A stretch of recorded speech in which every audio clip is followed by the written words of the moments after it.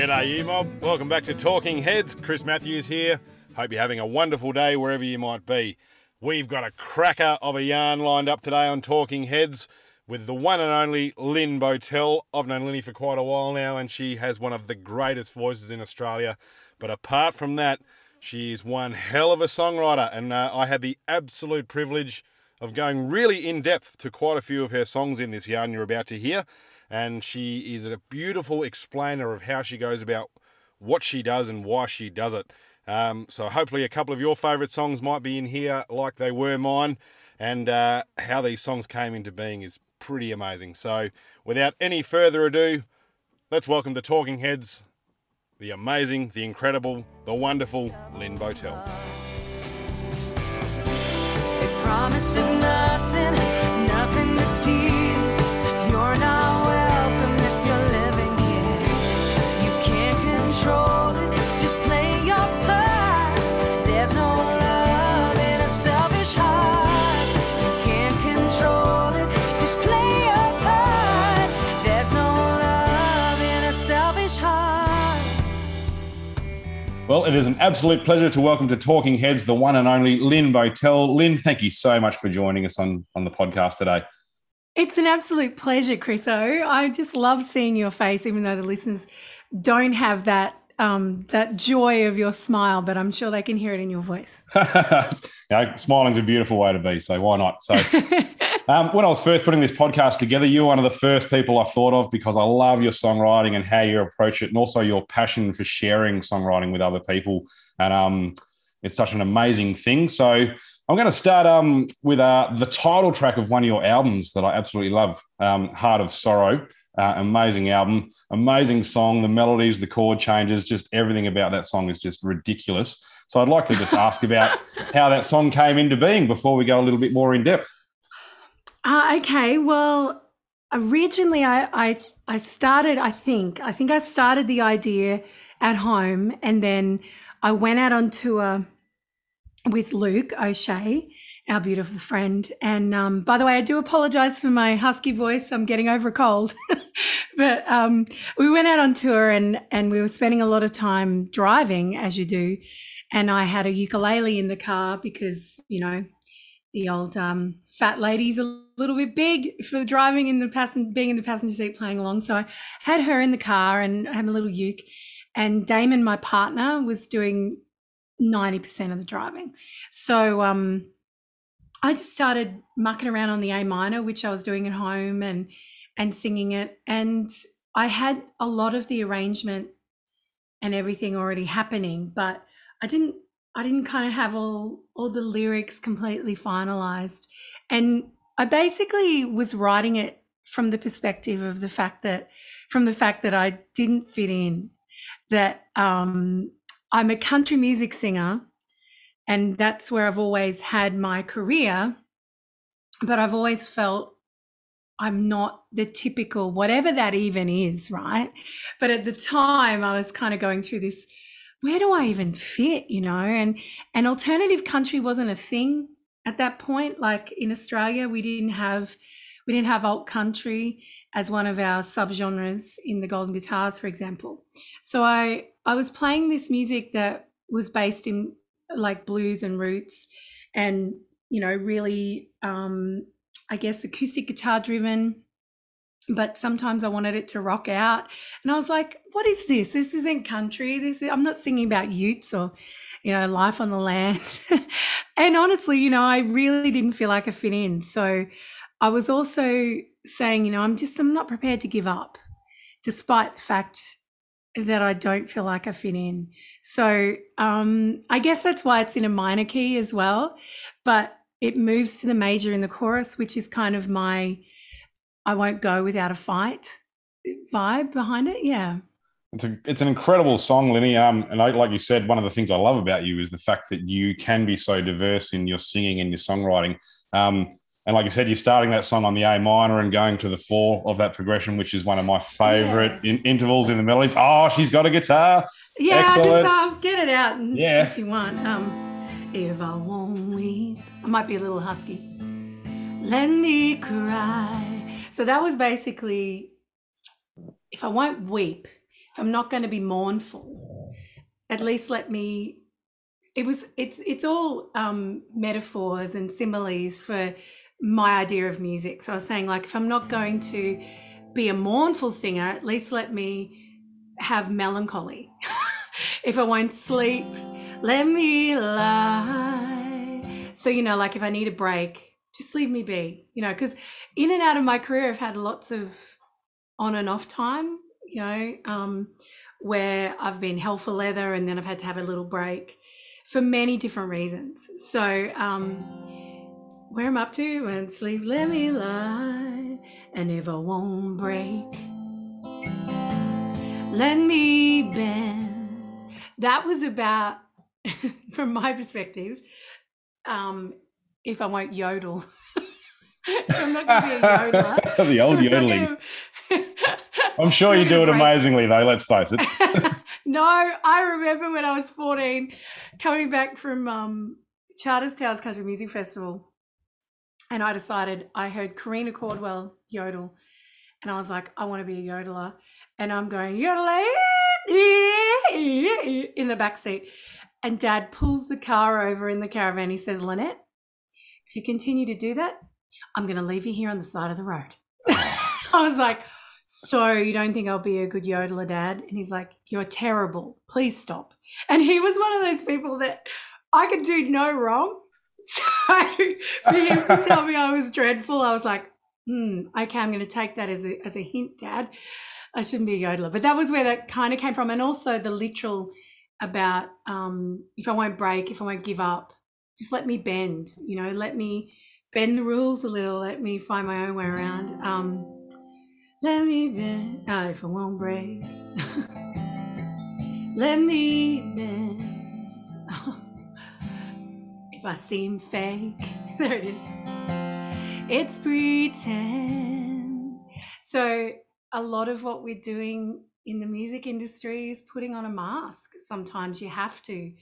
I mean, you can't be the person that goes and does the grocery shopping on stage. It doesn't work. Most people don't want to see that. They want to have a bigger, brighter, bolder, I guess, stronger version of you. And it's kind of my way of saying, you know, if I ever seem fake, I'm just pretending. I'm just pretending to know what the hell I'm doing and to seem like I've got it all together, because sometimes I have no idea, you know. So that's kind of what that all came from, you know. And but the thing I do love about songs that aren't necessarily literal like that is that you can take from it what you will as the listener. I think that's the really cool thing about songwriting in general. Even if it is literal, people will take their own meaning from that and put it into their own perspective.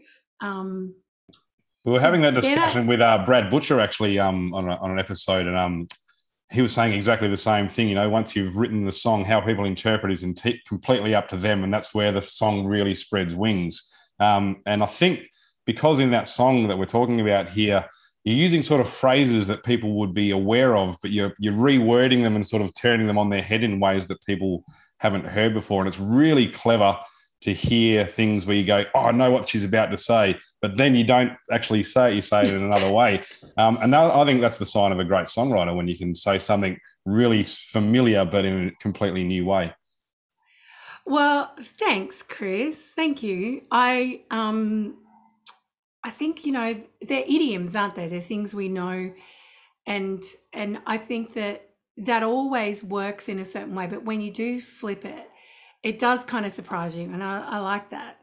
And then the chorus goes to so we're going A minor to an F9. So it's like it's not even a normal straight happy F. It's questioning itself. And then the chorus is we go to the C, so the major. I won't go without a fight. I'm not gonna beg or borrow all my life, driven by fear to follow, but I'm alright, dragging this heart of sorrow So like, the confident, you know what? Stuff that. I don't care if I'm not everyone's cup of tea. I'm not going anywhere. I'm gonna go without a fight. I'm not gonna beg or borrow. My idea was I'm not gonna, because I've been in and out of record labels, and that in a sense was about, I'm not gonna beg for a record deal. I'm also not gonna copy other people, because stuff that. I'm just going to try and be me. Not going to beg or borrow. All my life driven by fear to follow. And I think we've all felt that, like that fear of being different, that if I'm different, people may not like me. And I was like, I've been driven by this for so long, I just have to let it go. But I'm all right, dragging this heart of sorrow. And it just kind of, and going back to that minor makes all the sense there. Yeah. Dragging this heart of sorrow. So kind of, I don't know, is this one of those songs that honestly it played itself, and then Damon is a real, he's a real gift to me as a partner and as a manager and a songwriter. I'm just putting my guitar down. Because he has like this microscopic view of lyrics that I don't have. So I'm like, it's the vibe, man, and he'll go, that's cool, but have you thought of da-da-da-da-da? I'm like, oh. And, it's a really good thing to have that. And we work incredibly well that way. Usually I'll write, I guess, 75% of a song, what I think is 75% of a song needs a few little things here and there, and I'll take it to him, and then we kind of, I don't know, put the icing on the cake. And my dad was a pastry cook, so I often refer to cakes. But we just put that cherry on the top, and there's something very powerful about that. And I've learnt that I'm still very much, I kind of write a song and blurt it, and then I think, yeah, that's pretty good, and I'm still learning after 30 years of writing how to get better at drafting and redrafting, because there's also a part of me that knows I've spoiled many songs by overworking it, and another cooking reference, over egging the pudding, like just kind of doing too much to it, and then it loses something. So I guess it's finding that balance, I think. Michael Waugh, when we spoke to him, he referred to it as like setting a jelly. He said the inspiration is like the making of the jelly mixture, and then you put it in the fridge, and then like as you work away, as that jelly starts to set, you can either get it to set slightly on an angle, which doesn't really work sometimes, and sometimes it just stays wobbly and won't set at all. And he said, when you can get a jelly that just sits and sets perfectly, you're onto something. That is so true. I love those analogies. And Shane Nicholson uses an analogy with production and songwriting about cordial. And he'll say you need to have, because, when cordial's too strong, when the essence is too strong, you can't even drink it. It's like, oh, God, this is overwhelming. And then when it's too weak, why would you bother? So it's, again, that same kind of analogy, like just kind of getting it just right. And I don't know, there's sometimes they just fall out and you go, well, holy crap, that's just a perfect jelly or a perfect cake or a perfect cordial. And then other times you've only got, one verse, but it's good. So it can take a long time. I won't go without a fight. I'm not gonna beg or borrow my life. Driven by fear to follow, I'm alright. Dragging this heart of sorrow, my life. Dragging this heart of sorrow. Just before we move on, I love that chorus of that song because it almost gives it a feel like you've gone to a 2/4 feel in a 4/4 progression with the changing of the chords. I mean, you can see it both ways, but the way you accent it, it's like 2/4. It just is just really beautiful distinction between the verses and the chorus of that song, apart from the melodies you're singing, obviously. Was that a deliberate thing, or did that just happen naturally as the song came out? Look, I think there's a lot to be said for what you've listened to as a young artist or what you've consumed yourself with. I didn't sit there going, yes, I should definitely halve those bars, because it could have been, I won't go without a fight. But it would have lost the momentum and the movement, and it wouldn't have represented the feeling of going, the verses are kind of like, woe is me. No. And then the choruses are like, no, I can do this. So I think, the juxtaposition of the change there in tempo in the timing of the chords makes all the difference. I can't be sure really. I'm pretty sure it was instinctive.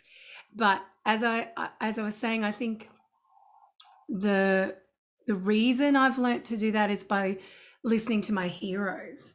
I didn't have this obvious kind of, I'm going to do that now. I never would have stuck on that whole chord and stretched it out. It just didn't feel right. And, I put that down to listening to people like Dolly Parton from a very early age. She's an incredible songwriter. She was my first real hero, songwriter and singer. And, I can hear things that I do. I don't sound like her.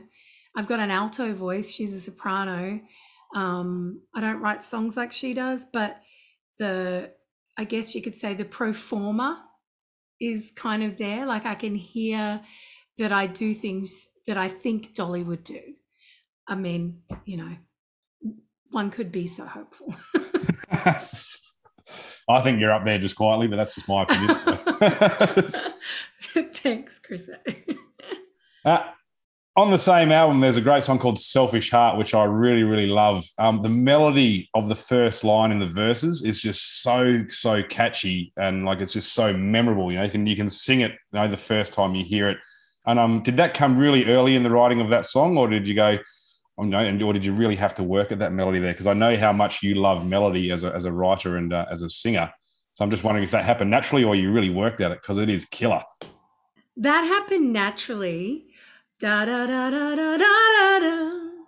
That thing I came up with in the bedroom while the boys were having red wine and making toast after a gig one night. It was it was the same tour with Luke O'Shea and Michael Bryars and myself, and Damon was on the road with us. So I had this idea, and so I went into the room, and the idea of the lyric of The Door, have you ever come to a door standing open? Trying to think of the next lyric. Anyway, I was looking at the door, and I had the melody, so I mumbled something about a door. And the Selfish Heart idea, I was thinking about my ex-husband. Sorry, I didn't mean to laugh. But I was kind of thinking about the freedom I was feeling on the road and the happiness I felt, and just that sense of appreciation for being around people who weren't selfish human beings. And he wasn't all that bad all the time, but in our relationship, it wasn't great. So I was thinking about him, and then that's one where Damon and I wrote like the lyrics almost 50-50. That was a song that I guess I had to write, and had I written it on my own, it would have probably, I don't know if it would have been so, the perspective would have been skewed. It would have been a crooked jelly, it would have been, you bastard, I hate you, the whole way through, instead of kind of looking at it from that perspective of what it's like to be in a one-sided commitment in a sense. That's one thing I've really noticed is when I've been listening to your songs, is that you are obviously writing from a lot of experience in what you're writing about, and it's almost like it's a very cathartic thing for you, songwriting, but you're covering some pretty sort of, hard sort of topics that you're wearing your heart on your sleeve, but you never point the finger, you never accuse, and you give this really sort of like beautiful 50-50 view of sort of both sides of anything you're singing about. And is that basically like you working through the process and trying to understand what you've gone through? And do you on purpose make sure you don't point the finger and don't accuse and let people make up their own mind in song? Well, it's interesting that that's your perspective. I worry sometimes that I'm far too accusing. I worry that I'm too the other way.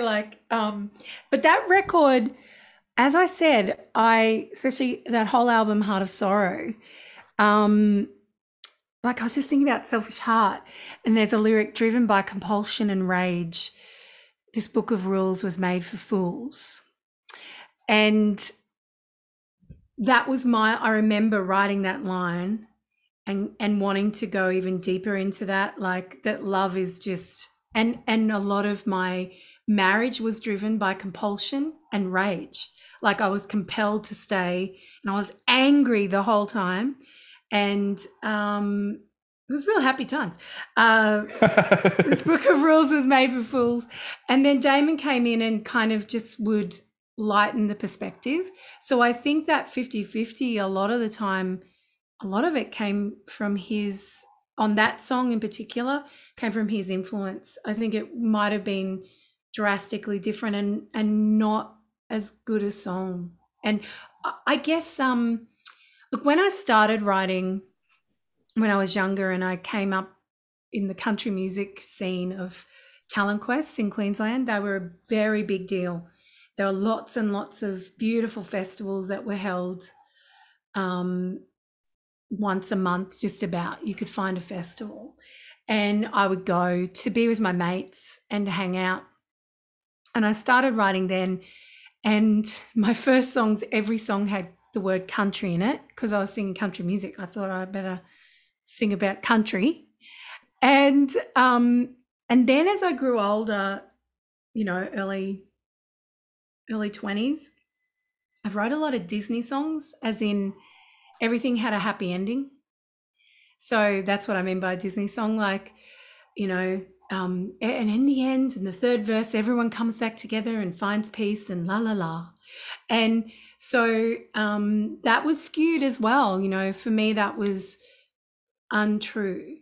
And I guess your idea about the 50-50 thing, I'm not doing that on purpose. What I'm doing on purpose, I feel now, is being real.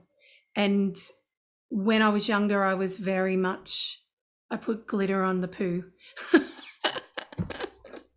And kind of didn't tell whole truths. So I think it lacked for that. Like, it was nice, but it just didn't work as well. And in the stories I like to read, the movies I like to watch, they have scripts that have a bit of, I don't know, it hurts sometimes to watch. It hurts you to see the character going through that because you can relate. And so the 50-50 thing, I guess that's actually just me changing it from the 100% view to me actually having an opinion in there. I don't know. If you're living here, you can't control it. Just play your part. There's no love in a selfish heart. You can't control it. Just play your part. There's no love in a selfish heart. There's no beauty. There's no trust. There's no love in a selfish heart. Let's go back to one of your first sort of songs that's probably garnered you maybe one of your first or two awards when you were with the Bella group. Back in the early 2000s, a song that you wrote about a girl, which is a great little song. And I love the key change in the pre-chorus that brings you into the chorus in that song using the major 2 chord. And when I heard that, I was just like, that is so clever to use that change to really make that pre-chorus stand out from where it's about to go. And I know that Bella was a band of 3 songwriters, so I'm wondering if that was a co-write or you worked together on that or how it came into being. Okay. Well, Karen O'Shea and Kate Ballantyne were my other 2 compatriots in that group, and I love those girls. They're still very good friends. They are great songwriters, but at that time in their lives, they weren't really confident about their writing. So, no, About a Girl, most of the songs on the record I wrote. There are a couple of covers on that album, and the girls co-wrote one song with me. So they could have had more input, but they weren't ready. So a lot of that was kind of on me. And it's interesting, you know, that time in my life, I was meant to get married to my childhood sweetheart. We've been together 9.5 years from like the age of 14. And we were meant to be married, and 6 months before we broke up. So that's what that song is about me finding myself. I'd never lived alone. I'd never had my own space. I'd always lived like, you know, co-inhabited a rental property with my band members and my partner. So it was always, I'd never been alone. And so it was really cool, actually. I wrote heaps, and I was absolutely inspired by Room for Squares, the album from John Mayer. I loved that record, maybe a little too much. I was absolutely like just listening to it all the time.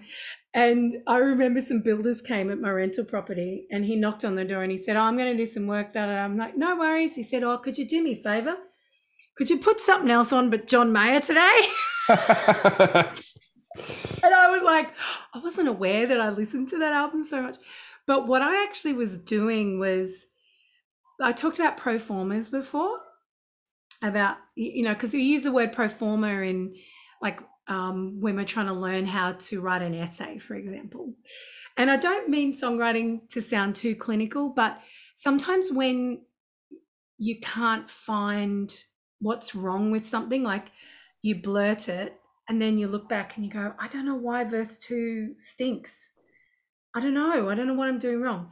It can be really great to put your analytical hat on and pull it apart and go, it has 4 lines. Verse 1 has 3. It's pretty obvious. And verse 1's great. Verse 2 isn't great. How about we look at making it structurally more like verse 1? So I kind of taught myself some stuff, because John Mayer was a student of Berkeley College and learnt a lot from Pat Patterson, incredible songwriter and incredible teacher of songwriting. So I kind of went, well, if Pat taught him, I might be able to learn a lot listening to John. And strangely enough, About a Girl is from a pro forma of a John Mayer song. Don't ask me which one, I can't remember. But and the pro forma is like the idea that the structure did this, that there was something shifted in the key change, like you're talking about. And yeah, and so for me, that was my first big success in analyzing a song and then writing my own song using that structure, if that makes sense. So it doesn't sound anything like Room for Squares or anything from that John Mayer record, because it's all my ideas. But I just had the idea come because I've got lots of them. Like every day I have ideas and always have had them, and I record them on my phone, so much so that it is full now of voice memos and will not record anymore. I found out today when I went to put something down. But I wish all your dreams come true, then I promise to love you. I am only 17 when I wake up from the dream. That's the 2 chord you're hearing, That's right? the 2, yep, that's the one. I'm talking about. And I noticed you were smiling. Oh, I'll never forget your face. So I literally dreamt that. I was remembering and reminiscing and going, we were so happy. What the hell? You know, you were happy. Why? Where did that go wrong? And story about a girl, the moment you changed her world. So I wanted the chorus to not change with the mood of the lyric, as in the lyrics stayed the same, but they had different meaning. So the first verse you hear, oh, young love, isn't that great? Story about a girl, the moment you changed her world, the sky turned blue and a fairy tale came true. Ah, Oh. right? You think, oh, that's Dash. And then I'm 24 and you're standing at our door with your silly grin, and you beg me to come in, and I swear that I am dreaming, 'cause there's something hidden up your sleeve. So that was about a surprise, obviously, like a romantic surprise, but I wanted to hint that there was trouble in paradise. There was something hidden up your sleeve. So there was more to this. Story about a girl, the moment you changed her world, the sky turned blue and a fairy tale came true. Oh, it had to be true. I forgot the end of the first chorus goes, you loved me too. And so after that second chorus, we're going to the bridge, be true. And so now you find out it's hit the fan. All the bad luck I've been having lately, it seems I lost you, baby, somewhere between love and blind devotion. Well, you decided you felt no emotion, but you loved me too. 'Cause that happens I didn't realize I was telling my story, but as you get older, you realize you do still love people. You just don't feel the same way. And so I felt like I was the only human being who had who I thought was the love of my life, say, I just don't feel anything for you anymore, but I still love you. What is that? I was like, what? How? What? So, yeah. And then the last verse is just, so I'll make myself brand new, get a nice room with a view. I could just see the water where I was living, so I almost had water views. Yeah, I'm all grown up now, but I can't forget somehow that it started with an ending. How I wish that I could learn for free. So basically the last verse is just me saying, I'm in a really good place, and, you know, I feel grown up and I'm on my own, but I can't forget somehow. And there's that 2 chord again, just reminding you that there's more to this. It started with an ending, and everything does, right? Pretty much. And just, I guess as I get older and I listen back to that song, I think, wow, because I was 24 when I wrote that. I'm 43 now. And I look back and I think, geez, you were smart back then, and I don't even think you knew it. Like I didn't I didn't grasp the depth sometimes of what I was saying. But yeah, I'm very proud of that song. Yeah, I love that. And that line you just mentioned, how it started with an ending. When I was listening to it, I was like, it really reminds me of a line from a Jason Isbell song where he says it's a boy's last dream and a man's first loss. And I thought, it's that similar sort of thing. Everything starts with an ending. And it really reminded of that as a comparison against another songwriter, for example. Oh, thanks I like that comparison. I'll have Jason Isbell any day as the comparison. But yeah, so I wish I could learn for free. And look, don't we all? But it's usually, you know, our most challenging moments that actually shape us, you know, for who we're going to be in the future. And you're right about my songwriting. It is very much my experience. My mum, I love my mum. She's my biggest fan. And she would often say, Lynette, I've done the family tree, and this happened to da-da-da-da-da. He was a light horseman and he was struck by lightning, and it's an amazing story. You should write it. And I just find that so difficult unless I had potentially read about him and been moved to write it in a sense. So writing for commission, I find really hard. Done it a couple of times, having to research something and write about it, but maybe it's something that will come as I get older. I don't know. I just find it difficult. If it doesn't actually kind of hit me in the feels, then I don't know how to sing about it. But I can't forget somehow that it started with an ending. I wish that I could learn for free a story about a girl. The moment you changed your world, the sky turned blue and a fairy tale came true. A story about a girl. The moment you changed your world, the sky turned blue and a fairy tale came true. Oh, it had to be true. You loved me too. I want to go to your Secret Songs album because there's a few songs on there that kind of refer what we're talking to about. And Trouble is a great one of that because you sing the bejesus out of that song on that. But, and you really quite get up quite high in a few places, but it's only for a small period of time just to really lift it out of there. And I really love the phrasing of the heart races line in that song because it really makes it sound like all of a sudden your heart is racing, just the syncopatic notion of that. Yeah. And also the 1, 2, and pushes that you're doing on the chords there. And the way that all rolls in together, you've got a great link coming out of the chorus into the second verse. There is so much actually going on in that song. It seems just like quite a simple sort of 90s rock and roll, Australian song. But there's actually an Definitely has that awful lot of influence. stuff going on in there that you've worked at to get there.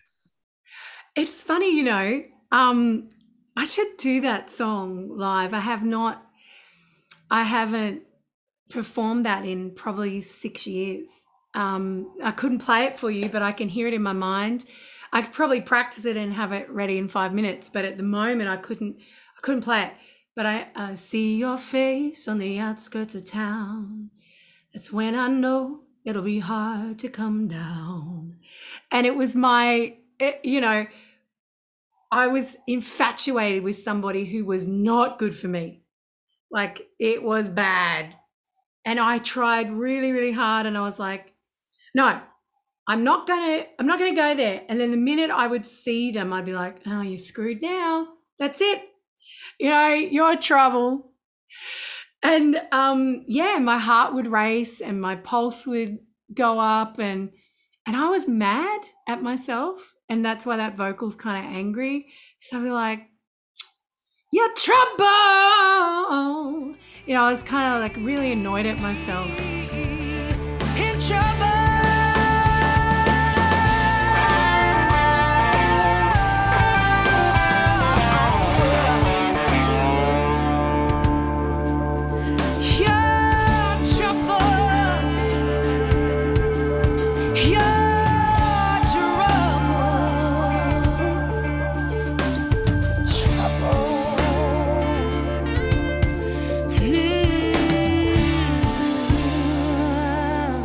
On that same album, there's the Beautiful Liar song, and there's Yeah. some really beautiful things that you're referring to there where the color of your voice, like the way you say argue, for example, in that song is really makes it pop from the rest of everything else around it. And it's Australian without being a cliche sort of sound. And it's one thing I've noticed that you do really, really well is you can sound Australian on certain vowel sounds, and it's a beautiful way of sounding Australian without going, yeah, mate, how you going? You know what I mean? And do you work at that deliberately, or is this the way you sing naturally just lends itself to that sound? Okay, so when I was talking to you about my first singing teacher when I was younger, and I was writing for the first time and working with her, and my very first album that I recorded with my first band in, God, I can't even think what year it was now. I was 16 or something. And it's weird to listen to because my accent, I was singing in a classical way too much. So if I was singing about a girl, I'd be like, a story about a girl. Like, it wasn't that bad, but it had that element to it. And it was uncomfortable for me. Like, now I listen back and go, oh God, I'm cringing. But because I came from that world, even though I do have Americanisms in how I do stuff, because, you know, the music that I grew up inspired by was American music. So you're gonna get that in you. And Irish music, often my parents loved Irish music, so I often roll my R's in a certain way, and it's not the American side of me, it's that I know what it is. It's from listening to Irish stuff. But as I've grown as a singer, I have made a conscious effort to try not to be over Americanized and not ochre, but just sound like I would say it. So, and Beautiful Liar, I think this part you're talking about is, been thinking of you lately, you were such a conundrum, so confusing, so I'm rushing it, sorry, hurtful baby, and so loving. Next bit, I think it's in this, right? Been thinking of you lately, how'd we get to this place where we don't talk, we don't even argue, and I don't see your face? Because it is that strange thing that you go from just about everything you experience, good or bad, you share with a partner, to now we don't even argue. Like, I can't even argue with you now. It's just so strange. It is such a strange shift. And yeah, Beautiful Liar I see it as being one of my very first songs that I ever wrote that truly didn't have a Disney ending. So that whole, like, it doesn't end with them becoming friends. It doesn't end with me going, but, you know, I wish you well. It's just saying it sucks that, you know, you couldn't be real. Despite all the good stuff, despite everything we had, ultimately, you're a beautiful liar. So the juxtaposition of deep down, you're a beautiful person, but you're actually really good at lying. So there's an art to your lying. And that's what that was about, you know, that feeling of being cheated in a way, of not actually getting to know that person because they're always covering. I love that song, Lydia. I love all the slight melodic changes you throw in on the last chorus compared to the ones before it. But I think what I love most about that is the internal rhyming you put in the chorus of rival, desire, and liar. You know, and you've got that of the rival, and then desire. It comes in desire and liar as well. Did you do that intentionally, or was that just a happy accident, as you called it before? Well, it started as a letter. I was writing him a letter. And then I looked at it. It was actually, you know, back in the day when we wrote with pen and paper, which I still do. But I was writing it and I went, stuff that. I'm not sending that to him as a letter. This is going to be a really good song. So I pretty much just started to sing it. And then I went and I scribbled out all the bits that weren't going to work. And I think rival was always in there. I could never rival the touch of your skin. Oh, desire, the rival and desire. I think I popped the desire in after, because originally in the letter it was, I could never rival the touch of your skin. You're a beautiful liar.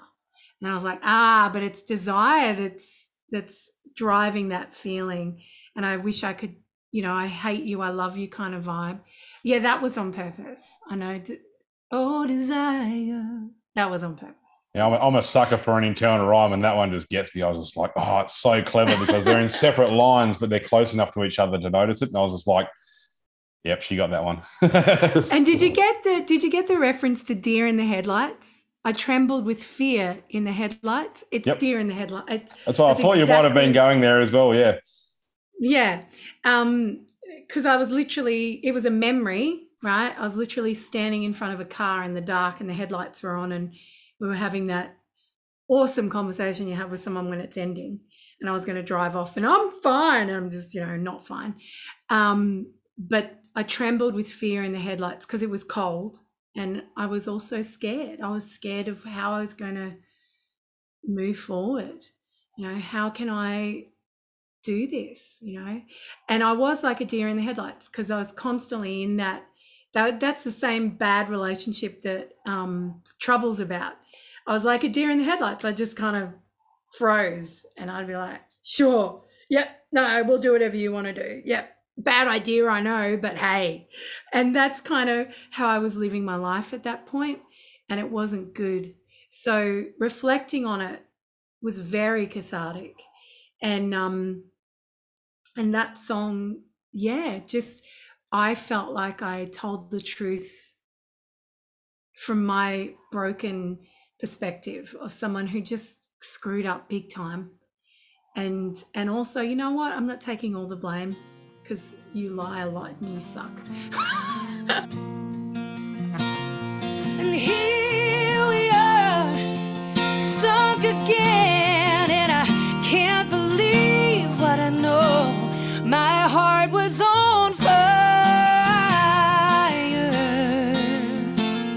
I trembled with fear in the headlights. I never could rival the touch of your skin or desire. My heart was on fire. I trembled with fear in the headlights. I never could rival the touch of your skin or desire. Beautiful liar. Before we finish up for today, you've done a lot of co-writing with a lot of people over the years, and you're also the director of the Songwriting Academy for the CMAA. So obviously you have a love of co-writing and a love of passing on the information about how to co-write to the upcoming generation of songwriters, which I adore. Knowledge is only useful once shared, the classic saying. True. How do you approach co-writing with someone you've never met before, for example? Because I've seen you write with people from the ages of 50 down to the ages of teenagers, basically. And I've seen, say, some of the underprepared younger mob, in tears because they can't quite do what they want to express. And so how do you come about doing a co-write with so many different types of singers, songwriters, ages? Well, number one, I think you got to know what you're writing for, in the sense of you don't have to know, like I'm not saying you're going, okay, we're going to write a song that's going to be in the bush ballad category at the Golden Guitar. I don't believe in that. What I mean is you sit down with the person and you kind of want to interview them first. If they're coming to me to write for their album or their song or their single, right? Or just whatever, I want to know why and who they are. So sometimes you spend a good 30 minutes getting to know somebody or more, getting to know where they're at in that moment. And that can drive a lot of the song, because you get to a point where you go, hey, you know what you were saying earlier about da-da-da? Why don't we talk about that? It can make all the difference. I think Marilyn Carter, I do the Carter and Carter songwriting retreats. I've done them a couple of times, going back again this year twice. And one of her things is to remove ego. She talks about taking your ego out of the room, because it's not Lynn Botel. I'm writing with Chris Matthews for your project. So because I would write beautiful liar doesn't mean you would. And obviously you've come to me for a reason, but also I've got to remember that it has to be your voice. So the first thing I like to do is do that kind of it sounds methodical, but just chat to them. I say, if you're going to write with somebody that you don't really know well, or you know incredibly well, chat to them about where they are, where their headspace is at in that moment, and what's really on their mind. Some of the best songs I've written are with people who've come and gone, I've just had the worst day. I'm not prepared for this because my car blew up, this happened, my ex is a bastard, whatever, right? So you sit there, you make him a cup of tea. Oh, I'm so sorry. Here, let me get you a sandwich. You know, but Zoom writing's a whole other world. But same thing, you have that conversation. And before you know it, you're writing a song about that day they've had, you know, and that becomes part of it. But the second thing I would say you want to do is one thing I think goes awry with co-writing, with really strong co-writers and newbie co-writers, for example, is they don't find the right key for that person. So it's a very simple thing. So they're like, I'll sing it here, Harbour's on fire. And you'll be like, Harbour's on fire. So, and the chorus should be the big part, right? You want to really spread your wings out potentially, depending on what chorus you're writing. So I'd find out what key it was in for you. Okay, hang on, let's work that out for you. Can you hum a melody? How would you sing that? And then you have an idea about where their voice sits and how their voice is going to actually, I guess, bloom, for want of a better word, like get the best out of it and find their highest and their lowest note. It's pretty simple. And then they're singing their song, not you're singing a song they then have to learn and change the key. And they sing it and after the fact and go, oh, it doesn't really suit me. You know, and you go, well, yeah, because it wasn't written for your voice, for example. The other thing I think is important if you're going to somebody for a co-write is to have 2 or 3 ideas. I mean, in saying that, I'd never written with Peter Sheree Peters before. She's someone I've known for many, many years. She did the Academy in, crikey, I think it was 2004. And back then it was the College of Country Music. I might have been earlier than that because I wasn't there as a tutor or anything. So, but we've known each other many, many years. And I just happened to get in touch with her last year during the pandemic. And I said, oh, can we do a co-write? I've got a song idea and I want to write it with you. I feel like it's for you and me. So then I just went with my gut feeling and showed it to her.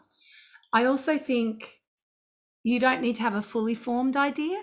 You might have I don't know what it is, but it goes like this. I know it's really cool. It goes da da da da da da da da da ba da ba ba ba ba, and it has blue in there, or you know what I mean. Like, so as long as you've got a real feel for what you're talking about and you're willing to kind of go there with your co-writer, that would be my advice. When I'm writing from my perspective, it's very much about making sure I'm monitoring that it is something I would say. So in my voice, in you know, from my perspective. So there's that side of it too. But I think with co-writing, it can go really well, can go really bad. And then sometimes you just, you know, Janice Ian, an incredible, beautiful woman that she is, incredible songwriter, had huge hits in the 70s and 80s and 90s too, and still has a wonderful career. When she was living in Nashville, I went over there for some co-writing as part of my publishing deal, and I was scared out of my wits. And she picked me up from the airport. She was so kind. This is a Grammy winner, you know. And I'm like, I've got to tell you, Janice, I'm freaking out. I'm freaking out here. And she goes, honey, it's okay. If we write a great song, we write a great song. Otherwise, we're going to have a nice lunch. And that perspective has stuck with me for the last 16 years, ever since she said it. I even say that to people, you know. Hey, worst comes to worst, we'll have a nice lunch. We'll just hang out. And I think when you remove the pressure and you make it more about a social interaction and people actually communicating, then it works. And it was interesting, in Nashville, I had probably a dozen co-writes, one of which was a bust. And you know what we did? We went and had a nice lunch. Went out for lunch. We did. Hopefully it was nice. We did. It was. We went for Mexican, but it was just one of those funny moments where I looked at him, he looked at me after about 40 minutes of navel, you know, staring. like going, oh my God, what are we gonna, this isn't going to work. Because every idea I had, he was like, meh. And every idea he had, I was like, meh. So we went, do you want to just go for lunch? Sounds good. And it was fine. It doesn't matter. It doesn't always have to be the best. How do you approach it with the BBU guys? Obviously, you and Felicity Urquhart and Kevin Bennett, two other incredible songwriters here in Australia, and to have you three guys all together in one band. And I have spoken briefly to Kev about it, and he sort of says you all bring in a song each whenever you go in and sort of, start throwing them at each other and seeing what happens. So do you guys ever like start from scratch, like you just said, with like an idea or just a couple of chords and a concept and they come about? Or do you come in with complete songs and then you just sort of work on them together? Well, the rule is, I think it works because for a start, we're all singers. We're all lead singers. There's no one lead singer in our group. We all have our own careers. So this is our passion project. So the onus is on you to have one idea, at least one good one. You might have one you think is crap, but you bring that as well. And you never know, it may not be that bad. But the idea is that you have something that's driving you, that you bring it to the table. Again, it could be like a couple of times KB's had like 2 verses and half chorus. And I'm like, dude, you could finish this on your own. He's like, yeah, but I don't want to. I want this to be a BBU song. I want you girls to come in on this. So, and that changes the perspective completely. Other times I've come in there with, I remember when we wrote Mountain of Pain, which was on our second album, I didn't know what it was about at the time. And I said, I don't know what this is about, but all the news is really bugging me at the moment. So I think it's about that. And I was singing, oh, like this gospel thing. And I'm like, and the lyric is, you can't, da, da, da, da, da, da, da. I was like, it's something about walls, you can't build people up by building walls. And I was getting angry and I started talking about Trump. And then KB said, I think this is about Trump, Linny. I'm like, oh my God, I think you're right. So we started to write the song, a political song about Trump being in power and how he was literally building a wall to keep people out. And you can't make people great again, building walls and laying blame. I love that line, that building walls and laying blame, but all I see is a mountain of pain. Once again, you're giving equal weight. You're actually seeing the flip side of the coin, rather than going, you're an idiot. You go, all I see is a mountain of pain. I really love that. It's you're not preaching, even though it's really clear what you're trying to say. You're not going, it's this. Yeah. And I think we made an absolute effort not to mention any name in that. So people can listen to it and maybe it's not about, it can be whatever they want it to be about. But for example, Fliss wrote Fading Out because her idea for that was because she was literally going, holy crap, it's midnight. The guys are coming at 10. I haven't got an idea. What am I going to, this time of the night, I'm hurting, should be asleep, dreaming. That was literally what she was feeling at the time. Sometimes it's really good to just write, to not think, how can I be incredibly poetic right now? In my best Margaret Thatcher voice. Sometimes it's better to just blurt how you're feeling. Look around the room. What's in the room? Just write, and then analyze it and go, what's good in that? And that's pretty much where Fading Out came from. And with KB, he can write a song like he'll come and go, I've got a couple of good ideas. I'll see you girls Wednesday. And then he rocks up Wednesday and says, sorry, I wrote those ideas. I couldn't wait, but I've got these other ideas. And he just is a prolific songwriter. He writes every day. And he's at a point in his life where he can do that, like he's not going to a 9-to-5 job. He's doing his gigs and everything, but his job is being a musician and a songwriter all the time. And, he's got a beautiful space where he goes down and he's not bothering his wife. and he can muck around and sing and play. And that's what makes him, apart from his, innate genius, he has this beautiful, I guess, routine where he allows himself to create. And I think that's a very powerful thing. I'm a little out of routine at the moment, and I've got to get back into that. And that's, I think, a very powerful weapon in your armory as a songwriter is writing regularly, because you just get better at it. You don't have to write great things all the time. I think Luke O'Shea called Kevin Bennett the walking benchmark, and Brad Butcher basically said the same thing as well when we spoke to him. And he really is, his sheer amazing output. He always seems to hit what he's aiming for, is what I told him. I was just like, I don't know how he does it, but no, he's one of the elder statesmen and he's been doing it for a while. You can't beat experience and just writing thousands of songs. And also having a sense to actually not go, yeah, that works, let's go with that. So KB and I will write together, and I'm an ideas man, from the castle. I'm the ideas man. I've got all these ideas and I'm like throwing them and seeing what sticks. And then he'll go, hang on, stop throwing stuff. Pull that off. That one's good. Let's do that one. Now let's make the angle of that different. Can we come from a different angle? And what if it did that? And then it starts to kind of open your mind up in a way to a different approach. And with writing with KB, I decided I wanted to write an extra song one day. I went down and wrote with him a few times end of last year for the album I'm working on this year. And we had more time. I said, can we write another song? He's like, oh, bloody hell, joking around. He said, all right. What about this tempo? What about this? I'm like, cool. And he goes, I got this cool little chordal idea. I'm like, yes.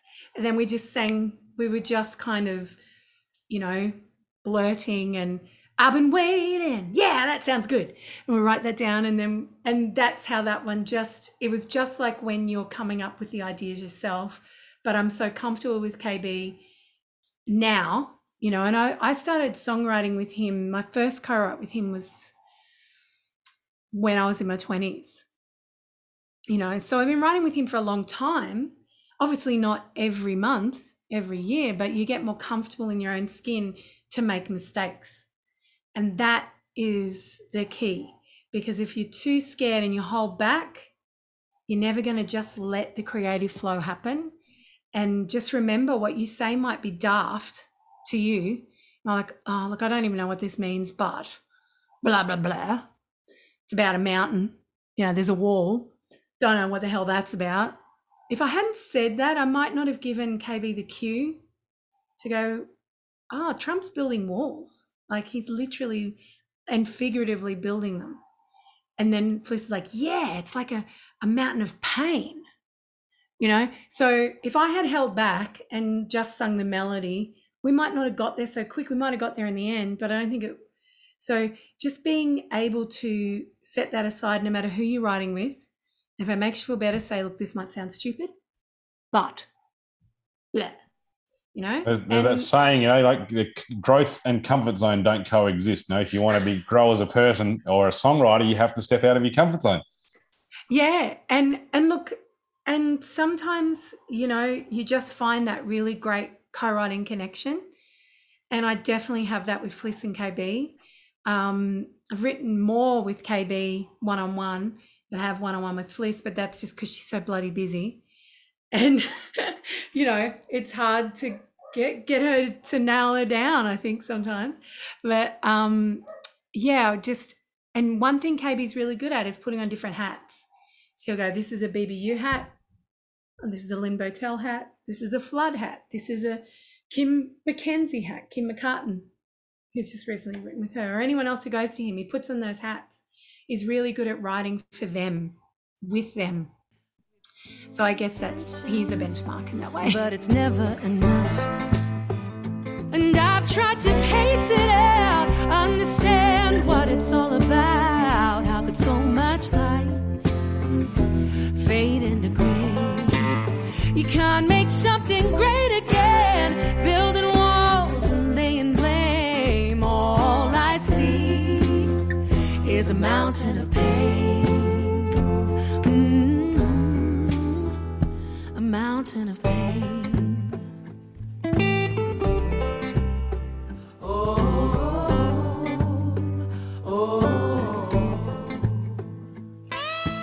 You just mentioned, Linny, you've got a new album on the go at the moment. So obviously you've been doing a fair bit of writing, some co-writes, some by yourself.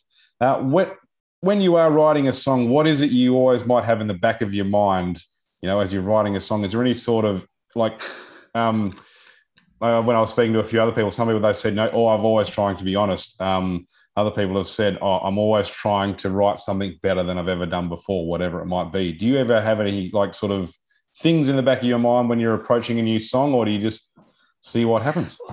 I laughed because what I'm thinking is, what the hell is this song about? Usually I have an idea, but I have no idea what it's about.